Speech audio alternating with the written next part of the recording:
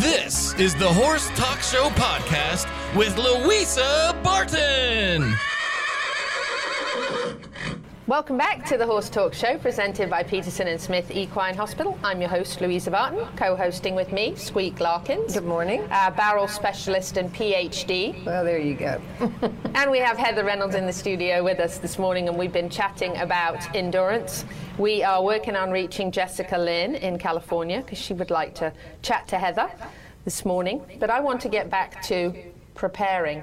What about getting Caillou ready? So we have a friend out west named Mark Sherman, and he's an endurance trainer. And we've paired up twice now with 2 victories. And he trained my friend Hillary's horse. Hillary owns Cayucos. Hillary. And Caillou is Cayucos. So Yeah, I call him Kai, but she calls him Caillou, so we're totally good with that. But it was just too much to think of doing 100 miles. One syllable, Kai. And so good, Kai. And so Mark trained the Tevis Cup winner in 2014, another one of Hillary's horses, French Open. And I was able to go and, ride him the day of the ride. So 2 years ago, I rode Kai on a 50 with my friend Hillary. And I told her at that time I would really like to ride this one at the Tevis. And so the plan got put into workings, and Mark was the chosen trainer again, since the horse lives in California. And Mark did a great job. He got him ready. Amazing. Yeah. And so Incredible. a few little powwows on what we would like, done, and Mark implements it beautifully. And he had ridden Kai in the Tevis 2 years prior. So the horse had seen the trail, and he trains on the trail. Did he win? No. But he did quite well. Yeah. Ride like a girl. You're making the best of that one today. So do you have a strategy for winning when you get into a race like the Tevis? Do you have kind of a plan going into it? I mean, the plan is never, for me anyhow, when you start the race, the plan is never, I'm going to ride and win. The plan is... I'm going to survive. Yeah, I'm going to first survive, then I'm going to maintain, then I'm going to see how it goes. Right? So there's just so much that goes on. Even if you rode the same horse each year, it would be a completely different experience every year. Because there's so many trail hazards and the weather. Well, like you said, you never know. An animal burrows under a trail and it gives way and collapses. The Treasured Moments fell down this year because the ground gave way. You can't plan for those things. You just can't plan. And then you have to adjust. And if you're so dead set on a certain plan at the starting line, things evolve and change throughout the day. You can't be dead set. You have to be really versatile in your choices and, and just change your plan as you go. And so... yeah, there is a strategy, and I like to kind of maintain throughout the day and then see what I got on that last section and see what you got. Yeah, you have to be adjustable. Yeah. Something goes wrong, you need to slow down, you need to speed up. And this year we had the smoke to deal with, so it made it a little humid. I still, every morning, I still have a little bit of congestion from it. Really? Yeah.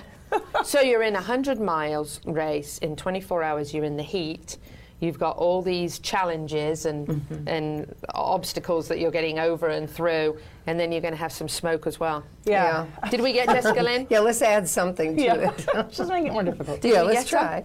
We might have Jessica Lynn from Earth Song Ranch. Do we have her? Maybe not. We're still trying. We'd like to get her. That would be awesome if she could chat to you. Don't want to ask you too many trade secrets, but any little tips or anything you can share with us that you do that are special? I think it's just important at the Tevis to keep the horse cooled down. So I spent a lot of time doing that, a lot of extra time keeping him cooled down, especially this horse. He's a really big-bodied horse. He weighed in at the race, I think, over 1,000 pounds. So for an Arabian, that's pretty low. Yeah, Arabian, that's pretty good. Yeah. He's a little and he was in full flesh for this ride, so it's a little bit like, oh, you're kind of big. But yeah, he was very hot. And I mean, just an example, the next morning when I presented him to the veterinarians for the Hagen Cup judging, after I trotted, a straight line out and back and 2 circles, he was panting. Really? That was just in hand. So you can imagine how hot he was throughout the whole event. Gosh. That's amazing. And do you stay at a mostly steady pace throughout the race? Or? Yeah, mostly. It's a lot of trotting. Is it? At this race in particular because of the mountains. And then you're doing a lot of walking through the canyons. So. Yeah, the scenery is incredible. Oh, it's just stunning. It's the most beautiful race in the world, I think. Yeah. Amazing. Yeah, gosh, stunning. Oh, Jessica, do we have you? Jessica Lynn? Do we have her? Still don't hear her. Well, hopefully we'll get her.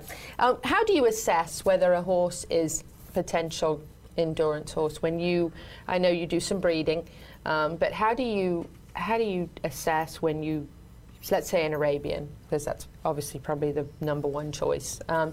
Do you look at one and you tell? Do you have to work with one for a really long time before you can like a racehorse trainer can look at a horse and see the way they move and their conformation and look at their pedigree to see what kind of distance maybe they can do, and they can tell, if a horse has got the potential. Yeah.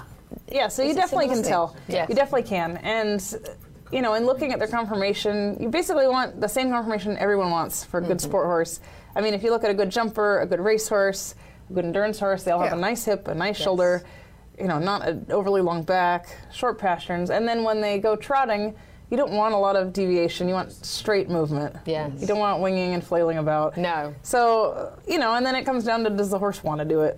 Yes. And that's the part that might take 6 months to figure out. For 100 miles, you can't just wing it. The horse has to want to do it. That's a long commitment. I agree. And really, it's that way at the top of any discipline that they have to want to. That's what makes them superb. I mean, you can have average with good conformation and a sound horse, but it's true. You'd have to, and that's what does take a little time to figure out. Does he have that mentality? Yeah, does he have that desire? Yeah, a green soft horse may have the desire, but he doesn't have the ability yet, so it's hard to decipher. Right. Does he want it, or is he just not fit enough? Yeah, it's true. It's true. I met American Pharoah a few times, and one thing I can say about his attitude is he loved it.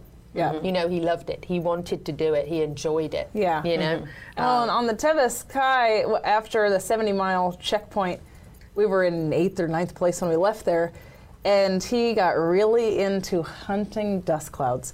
So because the trail's dusty, so he he was on a mission, and he could care less. Once he caught one, it wasn't like, I just want to be with this guy. Like, get out of my way. Who are you? I don't need you. Next dust cloud. And it was just, and after we hunted all the little dust motes down, because you could see him for maybe 5 minutes before you actually caught the horse. You could see the dust lingering. He's like, "Ooh, we're doing this." And after the final one, I had to tell him, "That's it. You are the dust cloud." Yeah, there are no more dust clouds, Kai. You are the dust cloud. He didn't quite get that. He's like, "We should just keep doing this. Just keep doing it." Do you think there are? I mean, you talked about the Mustang. Do you think there are any other breeds that can really be competitive with Arabians, or do you feel like the Arabians is just really the? I mean, the Arabians. If you're going to start, you increase your odds of doing well by starting with an Arabian. But there's a lot of amazing ones.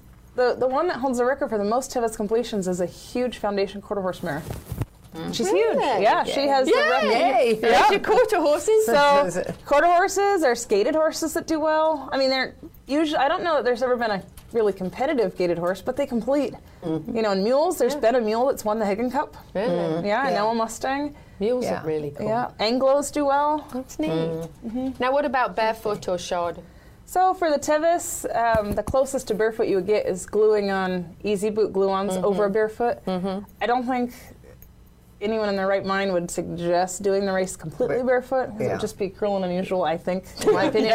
It's very rocky, and it's such a extreme distance. You never, they say horse can be barefoot in nature, but in nature they wouldn't carry a rider 100 miles either. No, so. No, they wouldn't. And even in competition, like a lot of times we shoe horses not for the ground that we're actually going to be showing in. It's for all the other stuff you have to go across to get over to where you're showing. I mean, sometimes you have to just protect them from that. That's true. That's true. So my horse this year had shoes on with pads. Yeah, I was going to ask you that because I would have I would want to do that. Typically speaking, though, I prefer the easy boot glue-ons because when you're crossing over granite slabs, you have more traction. Right. Yeah, absolutely, no doubt. They came out with a shoe. A guy in Venezuela came out with it. It was really cool. It's a very cool shoe. I think it's called Horse Shocks, but it's a steel shoe with rubber covering, and they can get some traction with that. It's really cool. Neat. Yeah. So is Tevis your favorite race? It is. Is it? Yeah. Pretty awesome. Amazing. What about advice for newcomers? As far as the Tevis or endurance in general? As far as endurance in general. It's going to take a lot of time, but it's going to pay off, and don't try to win your first race. Because that's a common mistake. Try to survive and get out the other side. Learn the ropes. Learn the ropes for a couple seasons, and then you could safely progress from there. Because people get excited. It's exciting. Now, what about breeding? You're breeding? Yeah, we breed, but mainly for ourselves. It's so expensive. So for us to be able to sell a foal, and you can't make money doing that, for us at least. So it's more for if we want specific bloodlines. Yeah. And we have some proven horse that we want to, you know, create something. And you so far have how many have you bred? 5. Not a ton. And have you liked what you've produced? So you found you've crossed what you and got what you wanted. Yeah. So that's been successful as well. It has. Wow. Yeah, we actually produced so we need to get him in the Guinness Book. I need to actually do this, but he is taller than the recorded tallest Arabian in the Guinness Book. Oh, wow. You got to get him in the Guinness I know, I got to get him in there, but I get need him to in there. figure out how to do it. I know that, I think something about a form and having someone come out and measure him. And you got to get him downtown in February for the Nations Cup Parade, too. He is huge. Yeah. Yeah. So how many hands is he? He's just shy of 16.3. Yeah, that's huge. He's huge. Yeah. And when, you know, he was our first foal that we ever had, and we thought, we're just biased, but he seems really big. Yeah. You know, and so we call our friend that does the flat track racing, we go, Lynn, you know, this is how big he is. Wait, no, measure that again. Measure that again. She goes, no, measure from here to here. I'm like, that's what we're doing. You know, we sent her a video of us measuring. He goes, oh my God, he's huge. That's incredible. Yeah, he's a big guy. Wow, that's amazing. Yeah, he is. Yeah. Oh, that was cool. Yes, you should get him in the Guinness. Yeah, we named him Liger. And Ligers are known for gigantism, which we didn't know at the time when we named him, but it's just kind of funny. Oh, you have what you say. Yeah. It's incredible. Now, what about any changes in the sport of endurance since you've been doing it since you were 11? So have you seen any changes? I've seen, you know, it evolving into maybe a more professional sport, and people are doing more research. And not winging it quite as much as they were maybe back in the 70s and 80s. Mm-hmm. Yeah, and the gear has gotten a little bit more high tech than it was back then. Yeah. What about tack? What do you use? So you can use whatever you want. Really? And you know. So I would go with the most comfortable. Yeah, comfortable and lightweight. Yeah. Right. And really, you know, you don't always want to deal with leather. So sometimes synthetic is better just because it's lower maintenance, and you're getting it sweaty and wet and rain and mud. True. Is that what you use usually? Well, actually, right now I'm riding in a reactor panel saddle, and it is leather. Okay. And there's 2 different models, depending on if I'm riding in an FEI competition, the minimum weight is 165 pounds. Mm-hmm. So I have a heavier one for that. And then for the Tevis, there's no weight requirement, so I have a lighter one for rides like that. Yeah. That's interesting. I didn't even realize there was in some races. Yeah, so you have to you be at a certain point with the tack. Yeah, so at least that weight, if not more. Wow. Yep.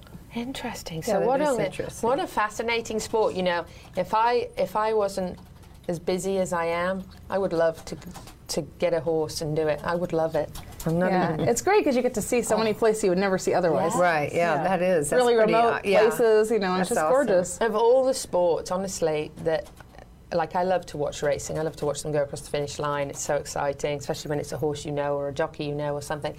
But me, myself, like, would love to have been an endurance racer.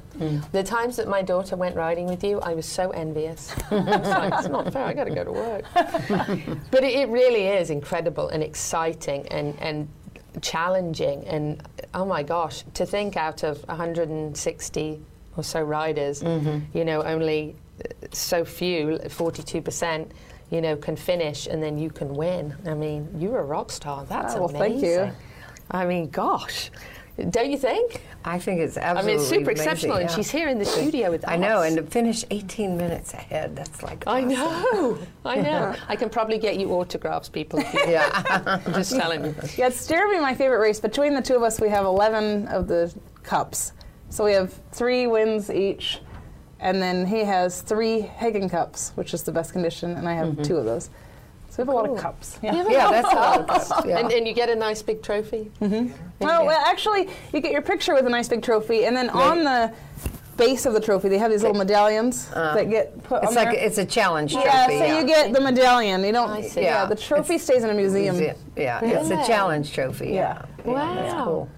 How amazing. Yeah, so your name gets to be and then part of here's a thing. So the Tevis buckles, everyone gets a buckle when you complete, but there's only the year of the race on the winning buckle. So if you ever see a buckle that actually has the year written on it, except for the 50th anniversary, everyone had the year on that buckle. Oh, but yeah. otherwise, the winning buckle is the only one with the year. So you know there's been at least 50 Tevis Cups. So here's your trivia. How many have there been? And that is for the Tailspin, custom-made horsehair bracelet, $140 value, with a very nice engraved pendant on it, made of your own horse's hair.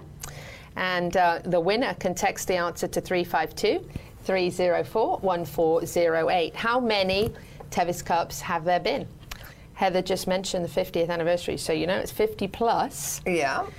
So if you are the first one to text that answer in, again, 352-304-1408, we'll give you a few minutes to do some Googling and see if you can come up with the right answer to win the Tailspin bracelet. Heather, I want to thank you so much. I'd love for you to stay for the rest of the show if you can. We have a veterinarian coming up. We're going to be talking about strangles, and we're going to be doing some barrels, and then we're going to be doing fire and hurricane preparedness with Jessica Lynn at the end of the show today and go over some of her great notes. So we hope you can stay. I want to tell you how incredible it is to have you here in the show with us. Thank you. That was a lot of fun. It's really an honor, and congratulations. Keep doing what you're doing. You're doing it right. Hi guys, this is Louisa Barton. I really hope you've enjoyed this edition of the Horse Talk Show podcast. Connect with us on Facebook, Twitter and YouTube and let me know what you thought. Now please go out there and share the podcast.